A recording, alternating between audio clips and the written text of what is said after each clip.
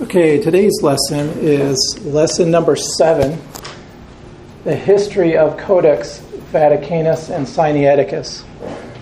Last week we talked about the methods of textual criticism. In the 19th century, this is something that became very popular as modernism began to infect not only Germany, but cross over into England and eventually to the U.S. And so we talked about the methods of textual criticism. We analyzed Metzger's book, or the introduction to his Greek New Testament, in which he gave principles for textual criticism. And we analyzed that last week and talked about there's some good principles, but each of them also are problematic as well. We talked about that. Some of them are more problematic than others. So this week we're going to be covering the history of two of the most important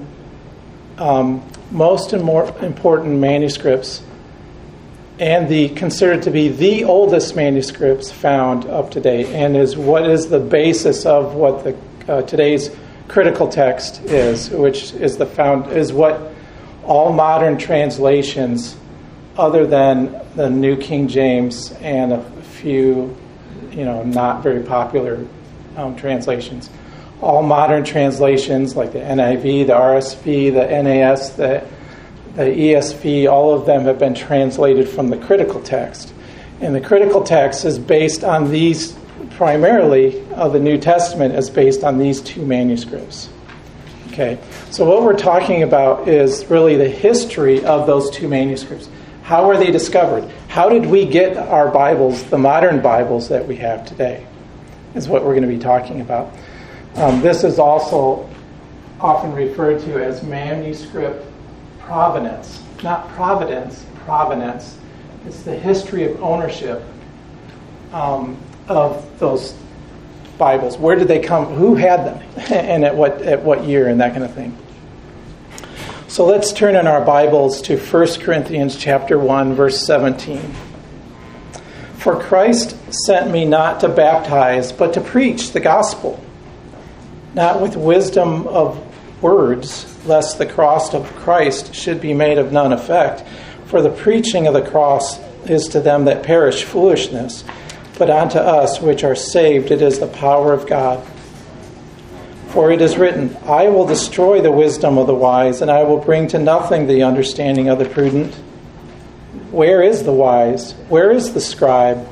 Where is the disputer of this world? Hath not God made foolish the wisdom of this world? For after that, in the wisdom of God, the world by wisdom knew not God. It pleased God by the foolishness of preaching to save them that believe. Okay, let's open with a word of prayer. Dear Heavenly Father, we thank you for your wisdom, the wisdom of using weak means so that your power is exhibited through the salvation of souls, through the preaching of your word. We pray that you would exhibit that power with us today and be with us, that your presence would be with us as we worship you this day. In Jesus' name, amen. So we're going to start out with Vaticanus. As you can see from my little map here, I drew a map of Europe and the Mediterranean. Vaticanus, Codex Vaticanus, was first cataloged in the 15th century in the Library of the Vatican. They don't know where it came from before that. However, it bears the hallmark of a very ancient manuscript because of the type of lettering that it had. The Greek letters itself were a very ancient version of uncials that were very early. They date it to like the 4th century, typographically. Okay. It was stored in the Vatican Library since the 15th century, when it was officially cataloged, considered 4th century paleographically. That's a style of lettering. It became known to scholars in correspondence with Erasmus, became known to Erasmus in 1521. It is often claimed that Erasmus did not have access to Vaticanus, and that's why he didn't use it. However, Erasmus, according to the Erastian scholar H.J. de Young, he provides evidence that this was not so. Erasmus considered Vaticanus to be influenced by the Vulgate because it contained Latinisms in Greek. It was a Greek manuscript, but it looked and had evidence that it had been translated from Latin back into Greek as opposed to being an original Greek manuscript. And that's why Erasmus considered it to be inferior. He had correspondence with the librarian at the Vatican, Bombasius, and he could request specific readings. So he could, by letter, say to Bombasius, could you present to me the Greek reading of such and such a passage? And he could return that. It became popular, though, in the 19th century because they discovered it differed widely from the Textus Receptus. And at that time, in the 19th century, the Textus Receptus was academically dropping and lowering in popularity. And so this manuscript came to light again, and they were like, hey, this is 4th century, this is much better. And they started to, Westcott and Hort based a large majority of their first edition of the Greek New Testament based on this almost solely on this particular manuscript. At the time, it was considered the oldest extant manuscript of the entire Bible in Greek. So even the Old Testament was in Greek. It was the Greek Septuagint. In 1889, in 1890, a photographic facsimile of the whole manuscript was made public in 3 volumes. This was a game changer because up until this point, the Vatican had not allowed a Protestant to go near that manuscript. They were not allowed to go near it. And it was heavily used in the 1881 edition of Westcott and Hort. And you may be wondering, how did they get it before the facsimile was published?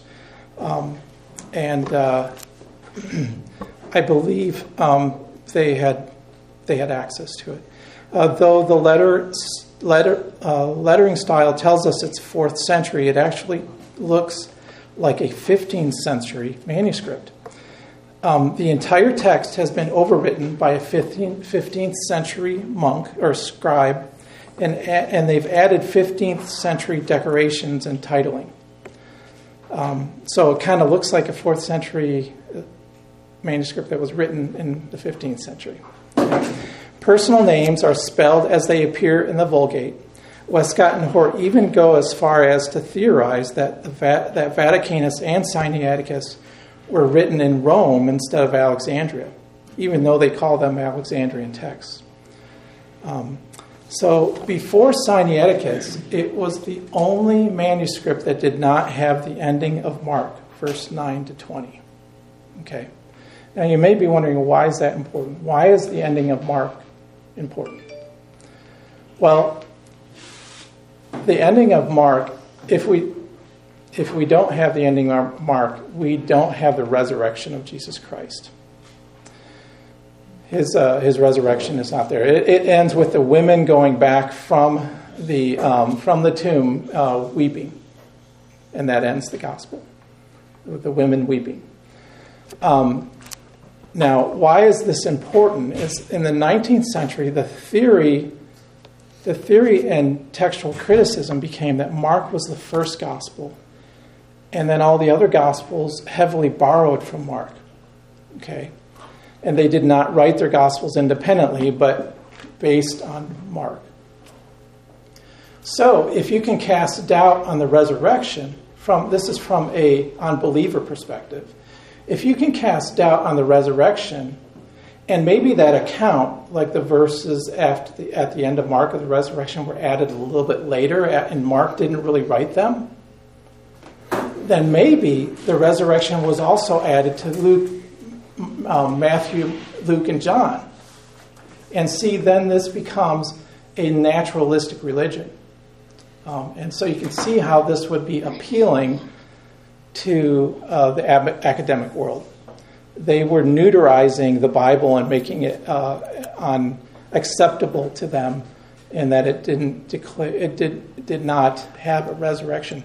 And if you remember my sermon on John and the importance of John when his eyewitness, he said, "And I saw with my own eyes, I bear witness, and my witness is true." He's like underscoring it. I saw Christ die a bloody death. And then he goes on and declares his resurrection. You can see that the resurrection is foundational for Christianity. It is foundational for whether we believe that the Bible is true or not. How do we know that the Bible is true? Well, Christ tells us it's true. How do we know that Christ is true? How do we know that he's not lying? How do we know he's not just a man? Because God declared him to be the Son of God. What does Romans 1 say? By the resurrection of Jesus Christ. So everything that we believe is pinned on the resurrection. And what do the academics want to do? They want to remove the resurrection. Okay. So that's very important. Now we'll move on to Sinaiticus. So we know that Codex Vaticanus looks like it's a 5th century manuscript. It has a whole bunch of everything's been overwritten. And it has titles that are 15th century and that kind of thing. However, it has this old 4th century lettering style. Now, has that ever happened in the Vatican? Have they ever forged anything? Let me go through a little bit of the forging history of the Vatican. There's the donation of Constantine. This was pretended to be a document of the 4th century, again, 4th century lettering, issued by Emperor Constantine, donating the entire Western Empire to Pope Sylvester I and all his papal successors.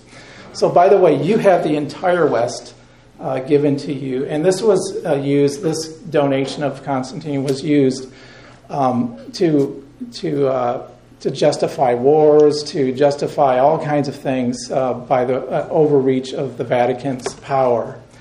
In 1440, however, Lorenzo Valla published a treatise showing by numerous historical and textual evidence that it was a fake. Political claims to... so he found that the text was riddled with historical errors, even down to the sign or the seal, the Pope, and different things. That he considered it to be gold when they didn't. That it was actually fabric back in then. There's all kinds of naming errors that were not from Constantine. So it was obviously a fake and forgery. And this had a big upset during the Reformation. The reformers took hold of this and said, "Look, this is a classic example of Vatican forging." There's also political claims to sovereignty, such as that were all proved to be forgeries: the Apostolic Constitutions, the Apostolic Canons, the Liber Pontificalis, the Letter of St. Peter, the Vita Beta Silvestri, the Gesti Silvestri, the Constantum Silvestri, I'm probably butchering all these names, Samacian forgeries, the Decretals of Isidore, the Decretum of Gratian, among many others. So they had a long history of forging documents. Also, we have the various relics. Okay, even back to the time of Augustine, relics were a problem, and he complained about that. Calvin, during the Reformation, I love this. Calvin, the only satire that Calvin was a funny guy. Okay, don't look at the pictures and think, "Oh man, so austere."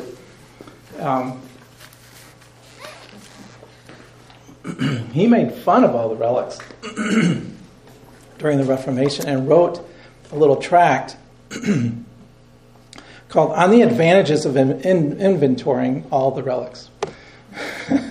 It'd be such an advantage because then you could know which ones are really relics or not. Because he talked about how, if all of the if all the fragments of the cross of Jesus were collected, they would be shiploads of this wood. And so obviously we have some problems here, and we need an inventory for the relics.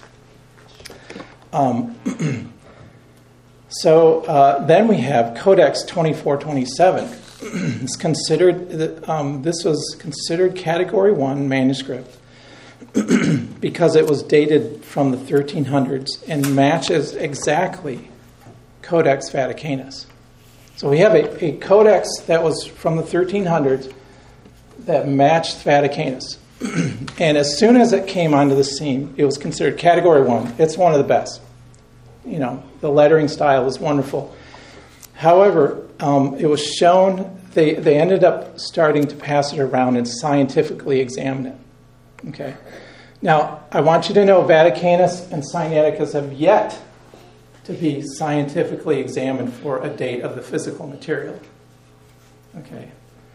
And in 2015, they scheduled, this is it now, most of it is in the library in Britain. They scheduled to have it examined chemically, and they backed out, they chickened out. So this particular codex, Codex 2427, or Manuscript 972, it was shown in to be late 19th century forgery. One of its inks was shown through chemical analysis. The chemistry was done by Professor Mary Virginia Orna, that it used Persian blue pigment in some of the pictures. Prussian blue was invented in 1704 and not available for sale until the 1720s.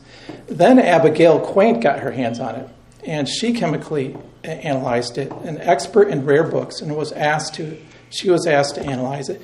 She found synthetic ultramarine blue, not made until the 1820, and zinc white, which was not made until after 1825.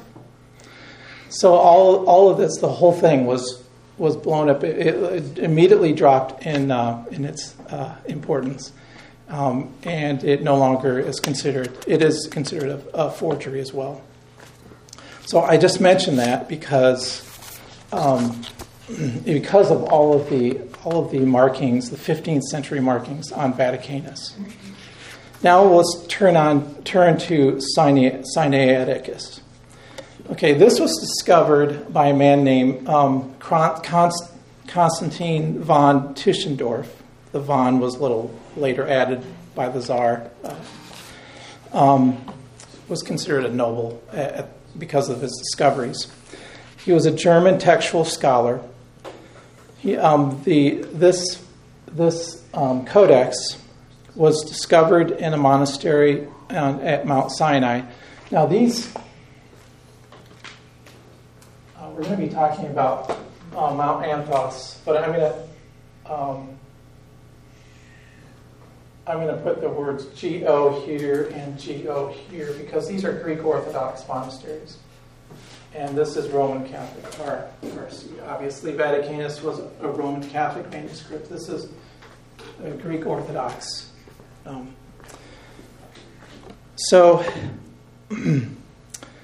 the contents is the most corrected of any manuscript of the scriptures, according to R. Scott McKinnock, the head of Western Heritage Collections at the British Library.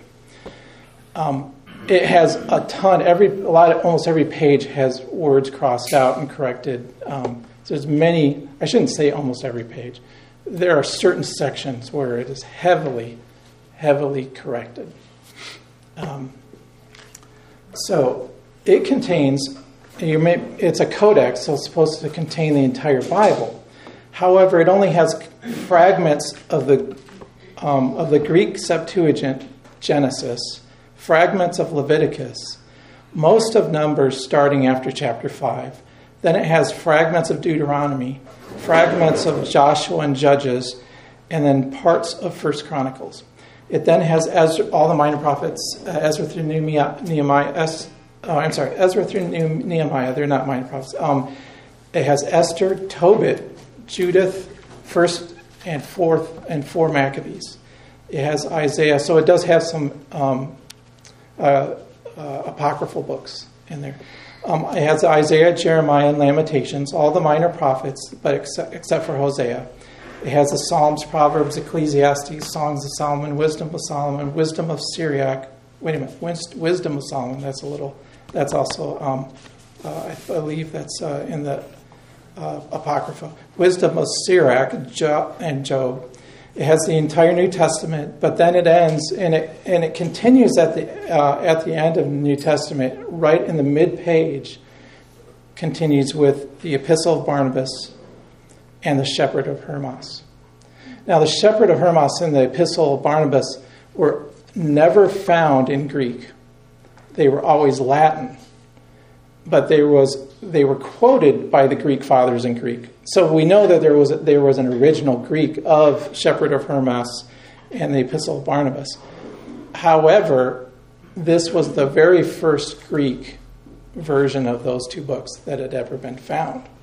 Okay, and we'll talk a little bit about the problems with that in a minute. 1840, Tischendorf sets out on a blind quest for manuscripts. He's from Germany, and he sets out on a blind manuscript. Then this blind quest. This quest lasts for over 5 years, and he racks up. He has no money to his name other than some bills, unpaid, and he's an academic, a poor academic. He racks up over $5,000 in travel expenses. This is a pretty sizable amount of money back then. Of expenses according to his own admission. So the question becomes, who loaned him all that money? In 1843, according to Tischendorf, he was granted audience with Pope Gregory the 16th. Also, Cardinal Mai received him with great recognition, as well as Cardinal Mezzofanti. These are Jesuit cardinals. And he was also the custodian of the Vatican Library. So the Pope granted Tischendorf access to Codex Vaticanus, a text that no Protestant had ever been allowed to come near to. At the time of Tischendorf's audience by the Pope, the Inquisition was still going on, and they were torturing the enemies of the Church in the chambers and the dungeons of the Vatican. We know this because the horrors were later exposed by the anti-Catholic Italian General Garibaldi when he took Rome in 1849, and they opened up the dungeons and found all of the grisly things they were doing as a part of the Inquisition. So the Inquisition it had gone underground. It was not public. It was still going on. In fact, the Pope, Gregory the 16th, was known as a ruthless Pope. He had signed over 100 death warrants and consigned many people to their death. And May 8th, so that was that was 1843. Okay.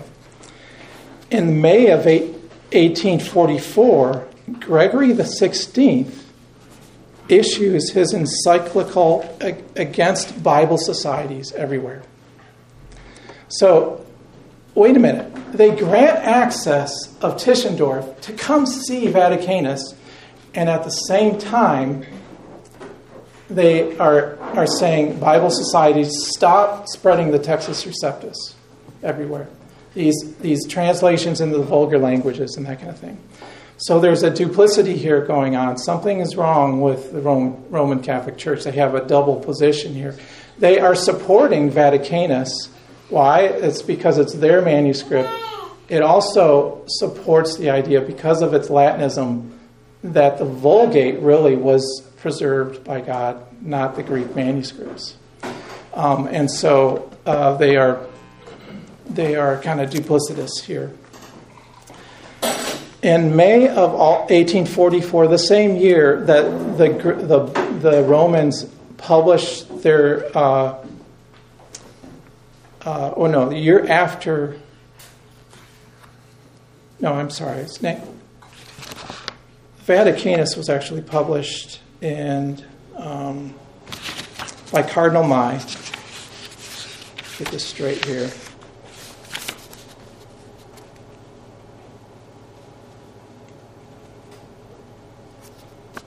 in 1890. So, yeah, that was quite a bit later. Never mind. Okay, so in 1844, Tischendorf visits the monastery of St. Catherine at the supposed location of Mount Sinai in the Sinai Peninsula. So that's down here. We have Mount Sinai. This is the traditional position of Mount Sinai, based on, I won't get into that. So anyways, Tischendorf visits the monastery at the location of Mount Sinai. And let me go ahead and read to you the story of his account on this. So I'll go ahead and read this from a book. Okay. This is Tischendorf's own words here. In visiting the library of the monastery in the month of May 1844, I perceived in the middle of a great hall a wide basket full of old parchments, and the librarian, who was a man of information, told me that 2 heaps of papers like these, moldering by time, had been already committed to the flames. What was my surprise to find amid this heap of papers a considerable number of sheets of a copy of an Old Testament in Greek, Septuagint, which seemed to be the most ancient that I had ever seen.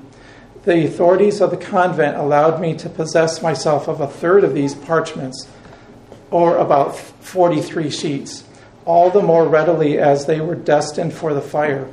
But I could not get them to yield up possession of the remainder. The too lively satisfaction I had displayed had aroused their suspicions as to the value of their manuscript. Okay, so that was his story. There are a couple problems with that story. Number one, vellum doesn't burn very well. Vellum stinks. It would smolder and fill up with smoke, and it just doesn't burn very well. And the story of the burning is denied by the monastery. These monks would treasure their manuscripts. They were not in the habit of burning manuscripts. He retrieves 129 leaves, being part of the Septuagint, Old Testament in Greek, at which point he claims the attitude of the monks changed and they only allow him to take a third of them, specifically 43 leaves. He returns to Europe, and the 43 leaves are deposited in the University of Library of Leipzig in Germany. In 1846, he publishes their contents. In 1845 and again in 1850, a Russian traveler, theologian, and archaeologist, Bishop Porphyrius Uspensky, visits St. Catherine's. During these visits, he examines Sinaiticus and maintained that it was relatively new Bible. On one such visit, he claims that the Sinaiticus was written on the finest white parchment. And this white parchment appearance also describes the 43 leaves that Tischendorf took with him and deposited in Leipzig by Tischendorf. In 1853, Tischendorf visits the monastery a second time, but comes away empty-handed as he has not returned with the 43 leaves that he borrowed. I say borrowed in parentheses, in quotes. In 1857, a facsimile is published of Vaticanus under the supervision of Cardinal Mai. That's Vaticanus, not Sinaiticus. I only mention that because it's very suspicious that the 2 manuscripts that don't have the end of Mark are published right around the same time here. And then in 1859, 1857, Vaticanus is finally made public through a facsimile. Okay, and that's where probably Westcott and Hort start to make their New Testament based on it. In 1859, Tischendorf revisits St. Catherine's Monastery under the patronage of the Tsar of Alexander. Tsar Alexander finally somehow has some optimism that he'll be able to get his hands on the manuscript, basically because he gives them a bunch of money to buy it. Okay. And on February 4th, the last day of his visit, he was shown the rest of Codex Sinaiticus. which now includes all the New Testament books and the Epistle of Barnabas and the Shepherd of Hermas, and he convinces them to sell that to the Tsar. Okay, for Russia to be Greek Orthodox. Russia at that time was Greek Orthodox. To sell it to the Tsar. And when it eventually is all delivered over to the Tsar, the Tsar does end up paying for the monastery for their manuscript. So that's basically the picture that we have of Sinaiticus, the official story. Now I'm going to talk to you about a character that is somewhat clouded in conspiracy here, and it's the character of Simonides, a guy named Simonides. A lot of this content is taken from J.K. Elliott's 1982 book, Codex Sinaiticus and the Simonides Affair, and he documents the correspondence of the late 19th century. He goes back to a lot of the papers that were publishing letters that go back and forth between Simonides and Tischendorf. So he does believe that Sinaiticus is a 4th century document. However, he's known for his fairness on the topic. Simonides was considered an excellent paleocalligraphist. That's studying of handwriting of the past. He had no reverence nor love for the scriptures. However, he did have a great uncle who was a theologian and versed in 12 languages in the Greek Orthodox Church. He was a professor. And as a professor, he was a professor of a town over here in Asia Minor. I forget the name of it. But he retires in Mount Athos. Now, Mount Athos is a major center for Greek Orthodox, for the Greek Orthodox Church. Now, has anybody heard of Mount Athos? If you were a Russian, you would know about Mount Athos. Mount Athos, Putin has visited Mount Athos not too long ago and declared Greek Orthodox to be the religion of Russia. Okay.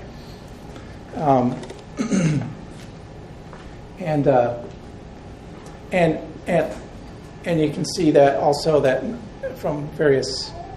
Well, anyways, there is a resurgence of orthodoxy in the Russian church, or in the country of Russia. I'll just leave it at that. But Athos has always been a center of. It's a monastery. It has a lot of. It's kind of a collection of a lot of manuscripts are there. But it's heavily guarded. They won't let anybody into Mount Athos. Okay? And they keep very close records on who comes onto the island and who does and who leaves. The monks there are very ascetic and live out their lives it's got a lot of history behind it. So anyways, this guy named Simonides, he was his great uncle retired from a professor in 1819 and lived on Mount Athos. Simonides claims he was commissioned in the 1840s at Mount Athos to write a book for Tsar Nicholas I of Russia. Mount Athos is an island off the northeast coast of Greece. It's an important center of Eastern Orthodox monasticism. The library at Mount Athos had already prepared a manuscript years before for a collection of panegyrics, which is speeches or eulogies in honor of a person or a thing, but had never written on it. So they had this book that they had prepared a couple hundred years before of all that were of vellum. It was clean vellum, according to Simonides, and nobody had ever written on it. And they commissioned to make this, I think probably to gain favor with the Tsar, maybe money, or whatever, but they wanted to make Simonides was thinking it was not going to be a forgery. This was just going to be a reproduction of what an ancient manuscript would have looked like, and given to the Tsar as a present. He also claims he saw the manuscript later and was surprised to find it at Mount Sinai in 1852, another center, a monastic with a monastic library of the Greek Orthodox Church, and was surprised by its altered appearance. That's all he says. It says that it was altered. Okay. In 1855, Simonides turns up in Leipzig University with a Greek version of the Shepherd of Hermas. This was originally received with great excitement, and the document was given the name Codex Leipsiensis, but it was soon discovered to be a back-translated from the 14th century Latin translation. Tischendorf was instrumental in pointing this out. Okay. 3 years later, Tischendorf realized the Shepherd of Hermas in the Sinaiticus was the exact same Greek of Simonides' Codex Leipsius when the side note corrections were made. This makes a direct link between Simonides' Shepherd of Hermas and Sinaiticus. And so they are claiming, no, it's really 14th century manuscript, back translated from the Latin. But then when they find it in Sinaiticus, it's 4th century. So which one is it? And so Simonides had to backtrack his evaluation of Simonides' version and say, it really is ancient. It really is 4th century. So he's waffling back and forth. So in 1860s, Simonides begins to make the claim that he wrote Sinaiticus. He makes that public. His letter to the Guardian newspaper is published in September 3rd of 1862, where he explains his story. And this opens up an entire firestorm in the academic world between Simonides and Tischendorf. And for a while, people are taking sides on different ones, and there's this big debate, and nobody knows what's going on.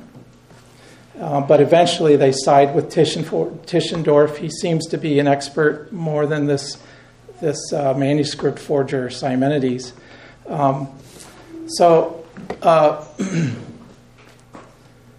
Simonides even claimed to have placed certain private signs on particular leaves of the Codex. He even provided a list. However, when these leaves were inspected at St. Petersburg years later, when they actually get the complete manuscript sent to Russia, every place where he said that he had left a mark had been destroyed in some way, either by wormholes or something like that. So all his marks of authenticity were gone. However, a man named, this is bringing up to the current, more recent. No, a couple of years later, after Simonides is out of the picture, Spyridon Paulou-Lampros was a history professor of classical literature at the University of Athens. He was dean of the university twice. He also made a 2-volume book called The Catalogue of the Greek Manuscripts on Mount Athos, and he made that in 1895. In that book are listed Benedict, Simonides, and Kallinikos as being on the island together working on a project in March 27th in 1841. So here we have the story of Simonides is collaborated by an independent witness here. Okay, giving a little bit more weight to this forger and that he was actually saying the truth. We don't know. I mean, do I believe Simonides? I don't know. I'm just trying to show you that there is some debate here as to whether this was forged in the 19th century or whether it's a 4th century document. Okay, so there's some problems with Sinaiticus.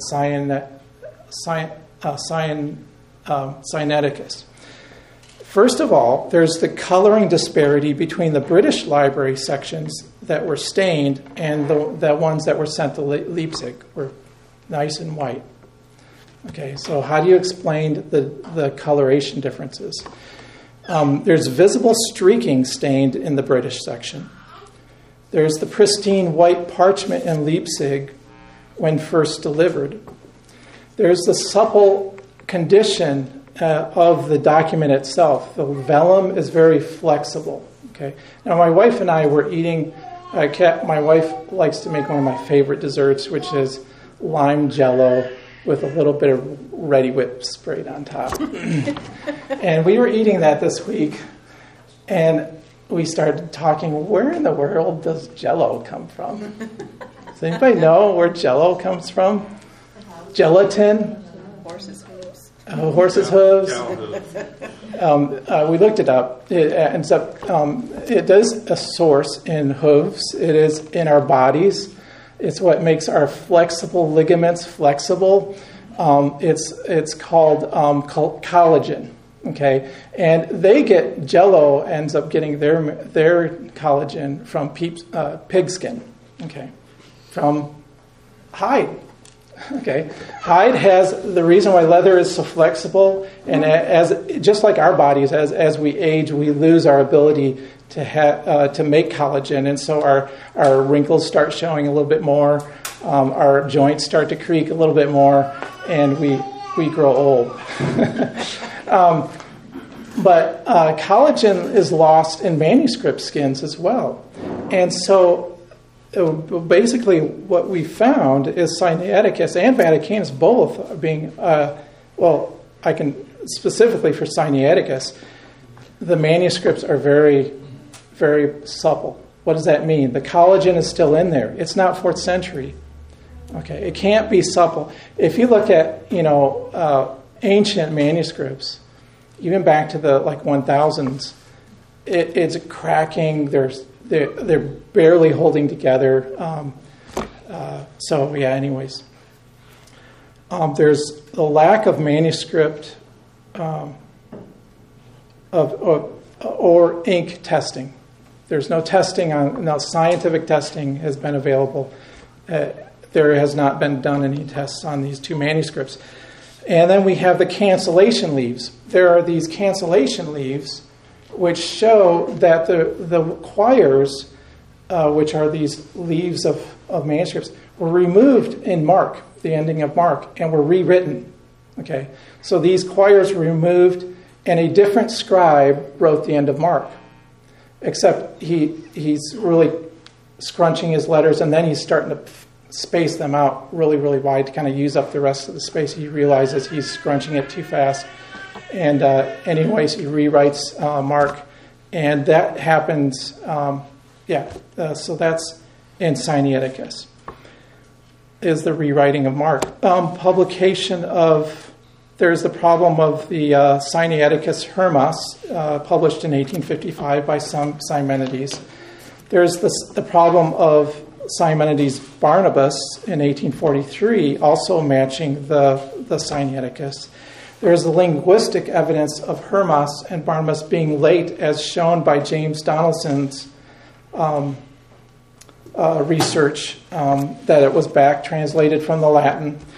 There's Tischendorf's retraction of his Latinization accusation against Simonides Hermas to try and save Sinaiticus' early dating.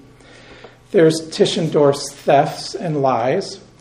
There's the text destruction by modern means, such as scissors and being sliced up. There's square wormholes that were forgotten to be finished and made to look old.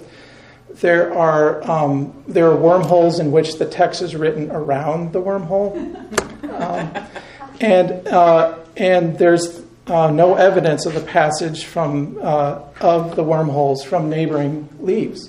So a wormhole normally would travel. You heard bookworms. They would travel through several leaves, but it doesn't match any of the leaves. The wormholes are all over the place, but they never match. There's letters overwritten after being washed. So you'll have a couple leaves that look like they've been streaked and washed, and then a couple leaves that are nice and clean and crisp, and then another couple leaves that are washed, and it wouldn't age so ununiformly as that. So what is my conclusion? The wisdom of this world denies the doctrine of the preservation of Scripture. They would maintain that the church has been kept from the words of her Lord for over 20 centuries and still left today searching for them.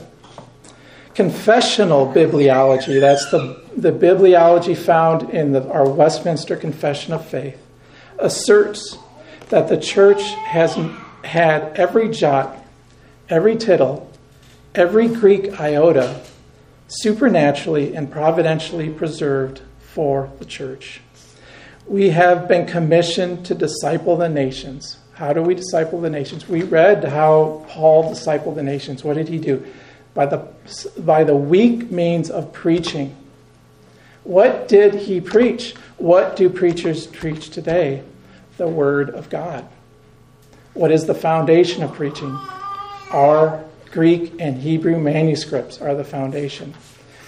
And so the God-appointed means, are we then to say that manuscript is not there?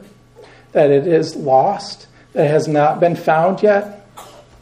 The two so-called oldest and therefore best manuscripts that form the basis of today's critical text have major, major problems.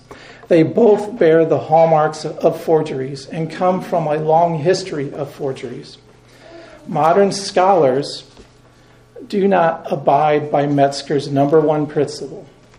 And this is from Metzger. I'll quote Metzger. Of greater importance, however, from the age of the document itself are the date and character of the type of text that it embodies. Quite true. Sometimes the lettering style, such as a lettering style that's ancient, can sometimes help date it. But then he goes on to say this, as well as the degree of care taken by the copyist while producing the manuscript. We are left wondering why the most corrected codex ever found is considered Category 1. So I'll open it up with some questions. Anybody have some questions? Yeah, Philip. You said the British Library. Is that the British Museum? I'm not exactly sure. I know they have. Yeah. They bought... Blue documents. They ended up buying the manuscript from Russia, and that's why the Old Testament portion, most of the Old Testament, not the 43 leaves, that's still in Leipzig, but the rest of the Old Testament plus the New Testament is housed in the British Museum. So they would, or British. They would have bought that from Israel. Yeah. Elizabeth. Oh, so those who rely on Sinaiticus and Vaticanus, Roman Catholic, Greek Orthodox, Russian Orthodox, are those the ones? Well, you may be wondering, that's a great question. You may be wondering why, because the Textus Receptus are from the Byzantine Empire, which is the Greek Orthodox Church. So why are the Greeks messing around? Well, why is this coming from Greece or from the Greek Orthodox? Well, you got to understand, Benedict, he was a progressive. In fact, we find that he was under church discipline from Constantinople for being a progressive, because he started to buy into the German liberals of the time. And so him and the university that he taught at were very progressive. And so even the Eastern Church was starting to buy into the textual criticism and the modernism of the day. Yeah, Pastor Sharp. Yeah, John. I guess we don't believe that question. Do you know what either Greek Orthodox or the Rocor or any of them, do they have a church tradition which text they go by? Yeah, they go by the TR.